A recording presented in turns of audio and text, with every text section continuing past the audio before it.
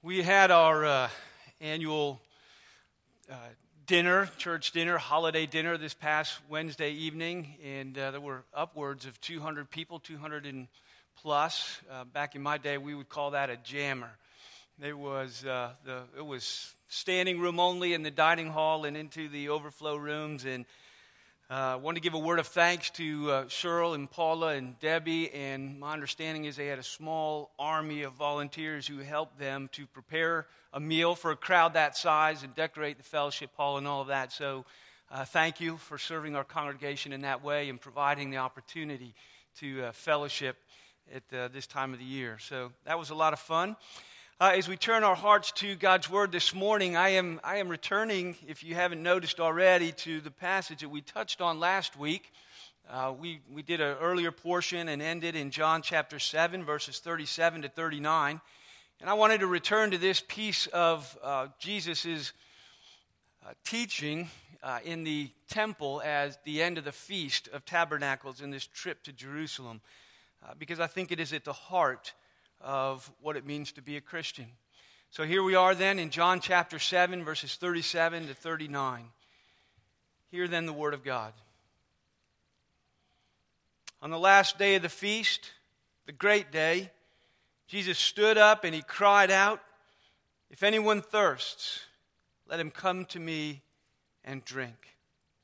Whoever believes in me, as the scriptures have said, out of his heart will flow rivers of living water." Now this he said about the Spirit, whom those who believed in him were to receive, for as yet the Spirit had not yet been given, because Jesus was not yet glorified. The word of the Lord. Pray with me. Father in heaven, we come this morning, and my heart's desire is and would be that you would not only open up the meaning of this text to us, that you would not only impress upon us understanding, but that you would lead us by your grace this morning into experiencing the fullness of this river of living water, this river of life, the life of the Spirit that is promised to us in Christ and poured out for us at Pentecost. We would know the life and power of your Spirit giving us life. Oh, have mercy this morning and meet us as we draw near to you in Jesus' name. Amen. Last week we touched on a couple of Old Testament texts that would have been familiar in the mind of the Jewish population, in the mind of Israel, as Jesus comes to this feast and on the last great day, and we talked about the Feast of Tabernacles, and as he stands and he makes this proclamation, there are passages of Old Testament scripture that would be in the mind of the hearers. One of them was, or would be, Isaiah chapter 41. It's there in your bulletin under the first point of the outline. It says, "When the poor and needy seek water, and there is none, and their tongue is parched with thirst, then I, the Lord, I, Yahweh, will answer them, and I will open rivers on the heights." Right? When they're parched with thirst, if they're thirsty, I, Yahweh, will be the one to open rivers on the heights. And so Jesus, verse 37, takes the floor in the temple, and he gets the attention of the crowd, and he cries out, and he offers the rivers of spiritual life to thirsty souls in the place of God. Right? It's God who made this promise. It's God who made this offer. It is he who says that he would do it. So Jesus stands and he offers what only God can offer. You know, he offers to give what only God can give. And he stands in his place and he cries, "If anyone's thirsty."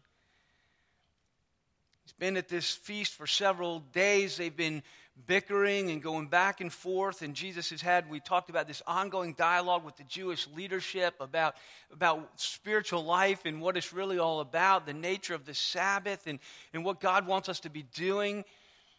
And he says, after all of the religious disputing of this week, after all the talking is done, is there anyone who is thirsty for something more? Are you tired of playing at just the outward forms of religion? and having religious talk and religious dialogue? Are you thirsty for the presence of the living God in your own life and in your own experience? Is your soul parched? And so Jesus says, come to me and drink, and the Spirit of God is going to flow in your life like a river.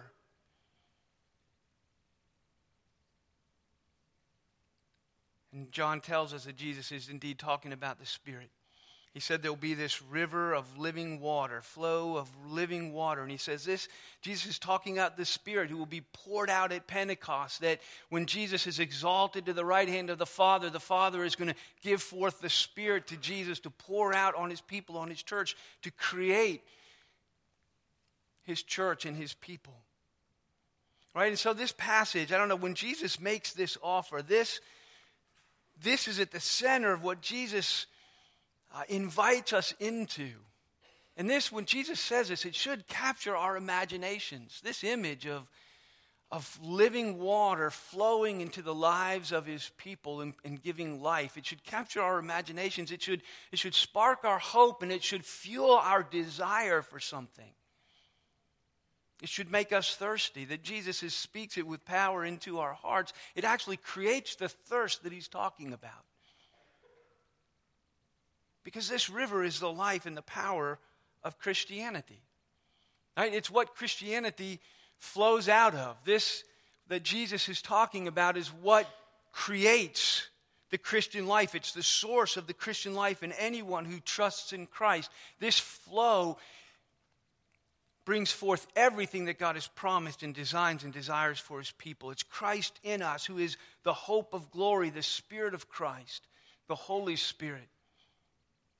I want to take just a moment, if you'll bear with me, and take a sampling then of what the Spirit does in the life of the believer. This river is again, that which flows out. We'll see it as you read the New Testament, and I would encourage you, if you sit down and read the New Testament and look for the Holy Spirit, the Spirit of God, the Spirit of Christ, or just the Spirit. And in that context, and see just how rich. First of all, they're all used interchangeably. It's very Trinitarian. The Holy Spirit is the Spirit of Christ, who is the Spirit of God. It's very Trinitarian. And just as you read the New Testament, to see how deeply tied into this river of life and power the Christian life is. Everything flows out of this outpouring of the Spirit. Look in your bulletin as we walk under the second point. Right, it's the Holy Spirit who cleanses us and creates new life, isn't it? Titus chapter 3. He saved us not because of works done by us in righteousness. The conversation he's been having with the Pharisees. It's not by works. None of you keeps the law. Right? He saves us not by any works done by us in righteousness, but according to his own mercy. By grace. By the washing and the regeneration and the renewal of the Holy Spirit, whom he poured out on us richly through Jesus Christ our Savior. Right? This washing of regeneration and renewal that he's poured out through Christ in the lives and heart of his people. Right? This is the opening of that stream in your life as we come to Christ and put our faith in him. He says he pours out this washing of regeneration and renewal by the Holy Spirit in the lives of his people, and he opens the flow of the stream. And it's this reality that defines who we are, right? And he is the source of all spiritual things that ever are produced in our lives. Everything that God wants to bring forth, he brings forth by the Spirit. Look at the Philippians passage. Philippians chapter 2, he says, work out your salvation with fear and trembling, for it is God who works in you. Right? Work out your salvation. Work out everything that pertains to your salvation, that pursuit of holiness, the pursuit of righteousness, that Christian service, that advancement of the kingdom, and everything that pertains to the things in the kingdom of God. He says, work out your salvation. And we do it, he says, knowing that it is God who is working within us. Right? By the outpoured Holy Spirit who has washed and regenerated and renewed us and who lives in us as a river of this life, God is working in you both to will and to do his good pleasure. The indwelling Christ within us produces the Christian life by shaping our hearts, reshaping our hearts and our wills to do his will. It's the indwelling Spirit of Christ that marks us as God's children and gives us access to the Father as we pray in the Christian life. The next couple of verses, you have received, Romans 8. You've received the Spirit of adoption as sons, by whom we cry, Abba, Father. Right? The Spirit of Christ is the Spirit of sonship. Christ as the Son of God pours out. The indwelling Christ is the Spirit of our adoption. As we're connected to Christ and with him, we are sons and daughters of God. And by him, our hearts share with him. We say, Father. Right? We are led into a life of prayer and fellowship, communion with God. For through him, Ephesians 2, that is through Christ, we both have access, both being Gentiles and Jews, that is all of us. He says, through Christ, all of us have access in one Spirit to the Father. The growth in holiness that you and I long for, the freedom that you crave for from sin, at least if you're a believer. There is a craving in us to be free from sin. There is a craving in us to grow in holiness, to be free from those things and to be like Christ. And the hope of that happening in any of our lives, in any shape or to any degree, pertains to this. It's the fruit of a relationship with the Spirit of God, the river of life that flows in his people. Right there in your bulletin, Galatians chapter 5, Paul says, I say, walk by the Spirit, and you will not gratify the desires of the flesh. Right? Walk by the Spirit. The word is literally to walk around by the Spirit. It's a metaphor for living. In other words, he says, live your life. Walk around every day. Live your life by the Spirit, and you will not fulfill, you will not gratify the desires of your sinful nature. Right? If you tap into and live out of the river of life, right? The Spirit whom God has given us.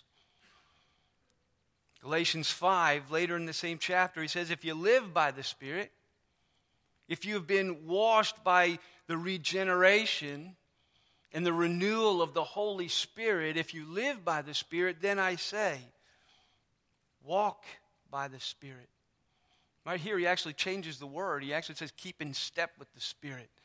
You know, keep up with him. Keep in stride with him. If the Spirit is walking this way, he says, keep up with him. Follow him. Follow his lead. Walk with him in relationship. Right in between these two is the fruit of the Spirit, which we'll touch on. Power for witness.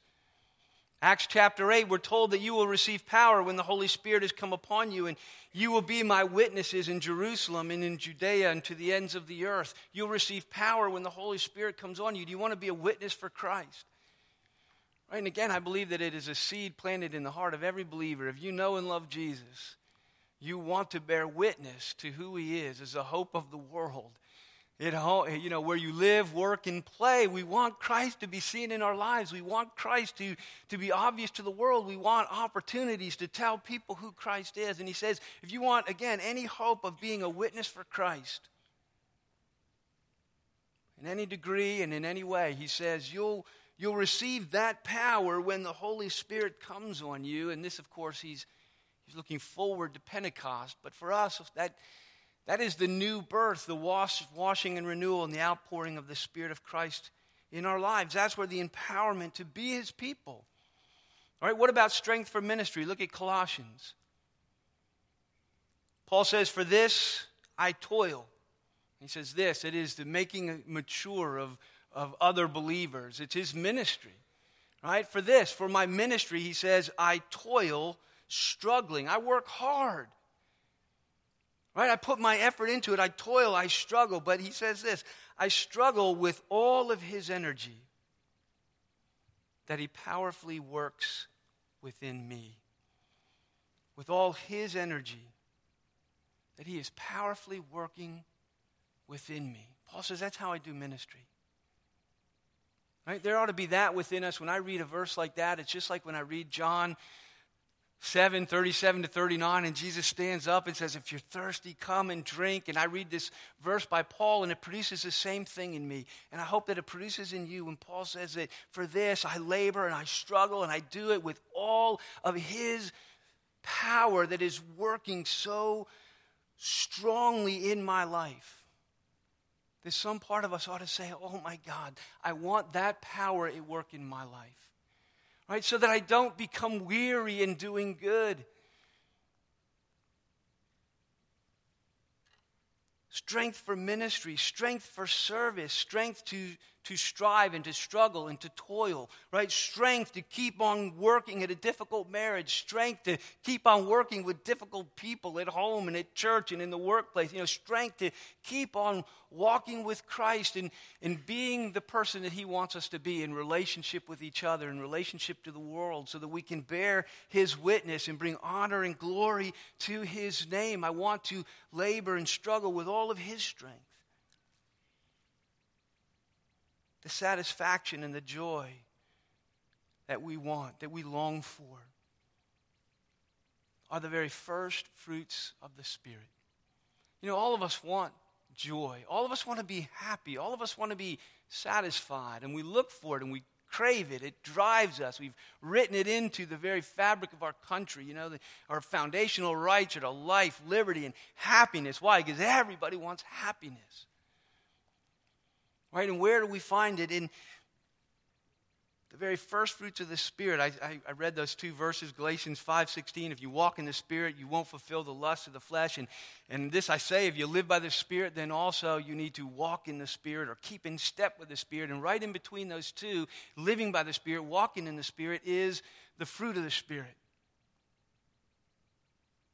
And the fruit of the Spirit is love and joy and peace. And then it's patience, kindness, goodness, gentleness, faithfulness, self-control. And it's all those other things that we want and need to do in our lives as we relate to each other. But first and foremost, for us, the very first fruits of the Spirit of God in our lives as we walk with him and keep in step with him are the love and the joy and the peace that every soul craves. Right, I've kind of labored this. You're probably like, okay, but this is a sampling. You could walk through, as I said, you could walk through the New Testament and just see how everything you desire, everything you want to be, everything you want to do in the Christian life that you want to experience flows out of this river.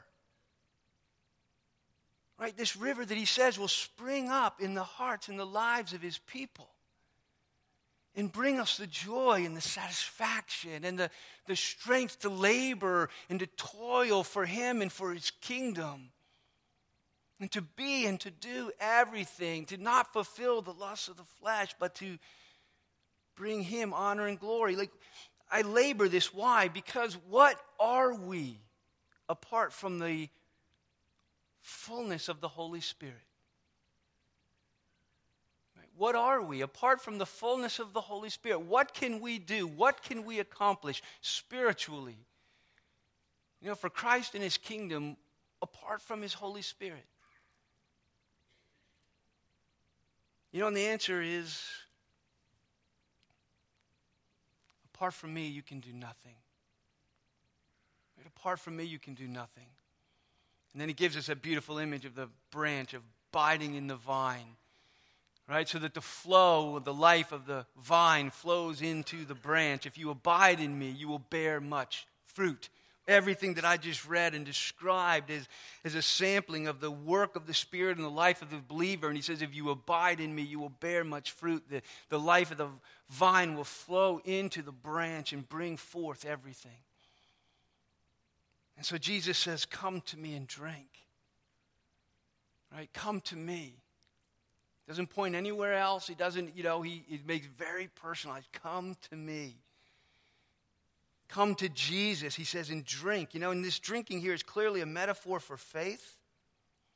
Right? Verse 38, he says, whoever believes in me, as the scriptures have said, out of him will flow. So it is this act of faith, this believing in Christ, out of which the rivers of life flow. But I want us to understand that in the Bible, faith is not something you do once, and sometimes this is the way we do it. If you have faith, do you believe this? Have you nodded your head in assent to these statements, right? And that's faith. Faith is not nodding your head to certain theological statements. Faith is something that is born in us. Right? Faith is something that lives. Right? It's a posture toward Christ. It creates a relationship toward Christ. To put our faith in Christ, it's like getting married. It's not something you do once. It's something you are every day. As you are in relationship with this person. And to put our faith in Christ, we don't come to Him. It's not something we do once. It's this picture of an ongoing relationship. In Jeremiah chapter 2, it's there under the third point in your outline. God says this, my people have committed two evils. They have forsaken me, the fountain of living waters. Isn't that almost verbatim what Jesus says that He will produce in the lives of His people if they would come to Him and by faith drink of Him? And God here says, my people have committed two evils. And God says, I am the fountain of living waters. They've forsaken me as this fountain. And they've hewn out for themselves cisterns, broken cisterns. When He says they have forsaken me, what He is saying is that they've stopped coming to me. They've stopped relating to me like a fountain of water. They've stopped drinking of my life into theirs. They've stopped coming to me and finding the life that they need and having their souls satisfied. Right? Coming and drinking is this metaphor for ongoing relationship. It's a metaphor for faith and communion with a living God, with a living Christ. And so coming and drinking is not only the entrance into the Christian life, coming and drinking then is also the flowing source of everything in the Christian life. So when Jesus gives this invitation here, there's a sense where you come the very first time and drink. It is the entrance, but it also is the source of the ongoing. Christ says, then if you abide in me, and if you keep coming and you keep drinking, and if I become your source of life, then you will experience the life of God at work within you, right? There are metaphors He could have used for a singular act that, you could come once and do, but He chose water. He chose thirst. Thirst is a funny thing. It must be quenched every day. It is so basic and so fundamental to the human need that I challenge you to go one day without drinking anything. Just even try it. Right? It's not even healthy. You will start to know thirst, cotton mouth, parched, right? And He says He chooses something that is described. Our need for water is so fundamental. It must be quenched every day. We must drink. We must drink. And when we spend time with Christ in personal worship and in fellowship, and when we are in His Word and seeking Him in His Word, as we meditate on His Word, as we prayerfully pursue Him and interact and lift our hearts in prayer, as we engage with Christ and abide in Christ, we drink of His life. His life flows in our life through our fellowship with Him, the river, the fullness of the Spirit. Paul says, be filled with the Spirit. It's a command. It's something that we are commanded to do, but it's something that we cannot do. Now, where does this fullness come from? I am 100% convinced. At this stage of my 30 years into my Christian life, I am 100% convinced the fullness of the Spirit comes not by anything that we can do other than drinking from the river, right? By being with Christ. He says, come to me. My people have committed two evils. They have forsaken me, the streams, the river of living water. They've stopped coming to me for their life. Drink. He gives that, it's a verb, it's a present active imperative. Right? Imperative in the Greek is a command, it's a form of. So Jesus, it's an invitation, but it's more than that. He's actually given us a command, telling you what to do. He's not asking you to drink. He's telling you to drink, right? And he does it in the present active. In the Greek, that means it's an ongoing action. He's not like saying shut the door, one-time deal. It's more like keep walking.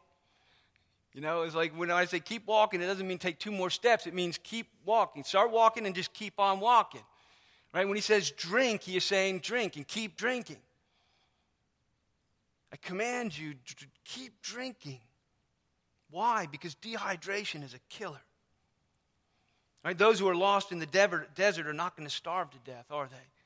Long before you starve to death, you can go days without food. We've got usually stored up, a certain amount. But water, you can't go but a few days. And if it gets powerful enough, our thirst, we'll drink almost anything. Which is why at sea, if you're adrift at sea, which is a wilderness of its own, a desert of its own kind, water everywhere, but nary a drop to drink, because seawater will make you first crazy and then secondly kill you. Because the salt in it makes you thirstier and thirstier and actually dehydrates you. So you can't drink it, but when you're at sea and you're that thirsty, you are tempted to drink anything. Right? And that's, God says, is our problem. See, because every day we have to quench our raging thirst. We're that kind of people. That's how basic our thirst is, our spiritual thirst. And every day you and I are quenching our raging thirst. We're drinking all the time. We all have places to go. You know where you go. Right? The problem is not that we're not drinking every day. The problem is that we're drinking in the wrong places. We're seeking our satisfaction in the wrong places. Remember God in Jeremiah 2, we just read it a minute ago. He said, my people have committed 2 evils. They've not only forsaken me, who is the fountain of living waters that Jesus invites us to. He says, but also they've hewn out cisterns for themselves. Right? They have broken cisterns that can hold no water. They're creating other places to go. They're going somewhere else. They're not just not coming to me, but we all have places that we are going seeking our satisfaction. We've not stopped drinking. Isaiah 55, he says the same thing. It's here in your bulletin under the last point. He says, come to me, everyone who thirsts. Again, that's Jesus' invitation. Jesus stands in the place of God. Jesus is God. Jesus is God come to us to fulfill the promises and these invitations. And the Father says, come to me, everyone who thirsts. Come to the waters. And he who has no money, come and buy and eat. Come buy wine and milk without money and without price. Why are you spending your money for that which is not bread? Why are you hewing out cisterns that don't hold water, that are broken? Why are you laboring for that which does not satisfy? My people have committed 2 evils.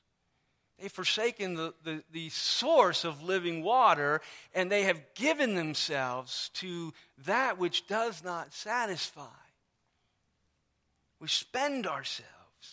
We drink corrupt and tainted cisterns. We're addicted to work, and we're addicted to entertainment and to games, and we're addicted to people, and we need their attention, and we need their approval, and we're addicted to hobbies, and we're addicted to hidden sins in our lives, and we have idols of every kind as we pursue, you name it. What are you after? What are you pursuing? Where are you spending yourself? We're drinking from rank pools. And our problem is not our circumstances. It's not the government. It's not that other person in whatever context. It's not. Our problem is we've quenched the Spirit. But our problem is that we have committed the first sin, and we have forsaken Him, the fountain of living waters.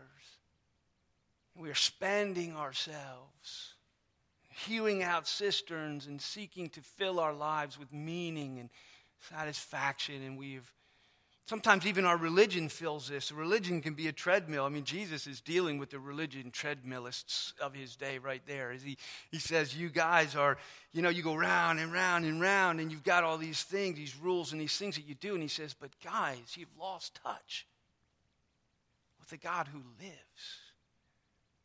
who is a fountain of living water. You're so religious. Right? And he says to them, there it is in your bulletin, John 5, he says, you search the scriptures because you think that in them you will have satisfaction and life. And it's they that bear witness about me, and you're refusing to come to me.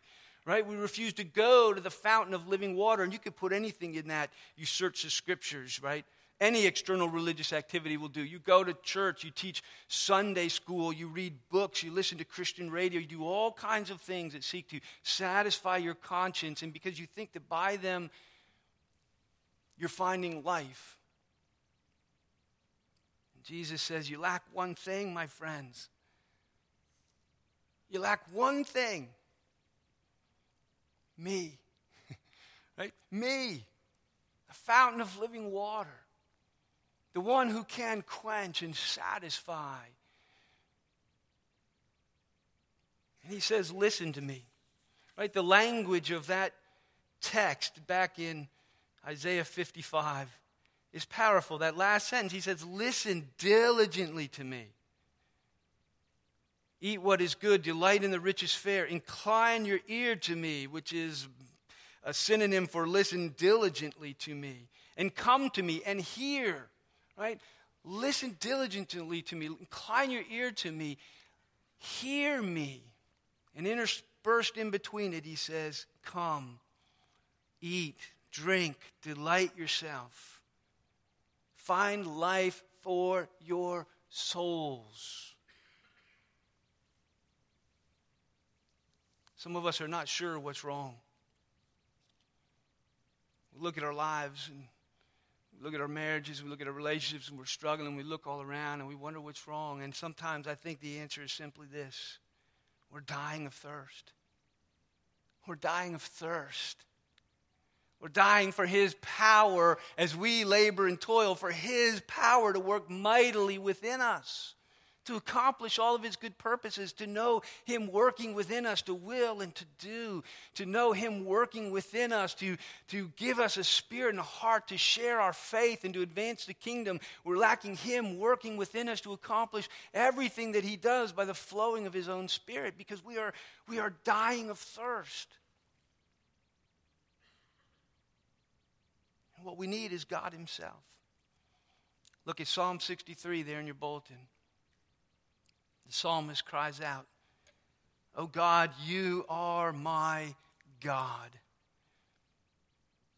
my satisfaction, my purpose for living, the one whom I serve, the one who reigns over me, the one who gives meaning to my life. You are my God, and earnestly I seek for you, because my soul is thirsty, and it thirsts for you. My flesh faints for you, as in a dry and weary land where there is no water." Right? Coming to Christ is not the end of our seeking. Right? Coming to Christ is not the end of our drinking. It's the very beginning. It's the first sip out of a river that is meant to flow and to quench us all of our days. The first fruits of the Spirit are love and joy and peace. And then it becomes patience and kindness and goodness and gentleness, all those things that we want. We need to learn how to earnestly seek for Him to be the one to satisfy the desires of our souls. We need to learn how to seek Him every day. We need to learn how to get alone with Him and drink. Will you spend yourself seeking for what you need most? When all is said and done, you drink at the fountains of His grace, and where His mercy is new, and He speaks His love to your heart again, and the life begins to flow into a parched soul until its fullness flows in us once again, and so that our cup overflows into the lives of people around us. Usually my wife asks me, "What's wrong with you?"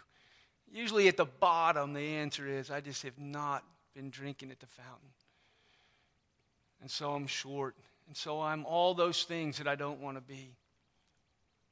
Till that fullness flows again and the cup overflows. As the deer pants for flowing streams, so my soul pants for you, oh my God. My soul thirsts for God. Your soul thirsts.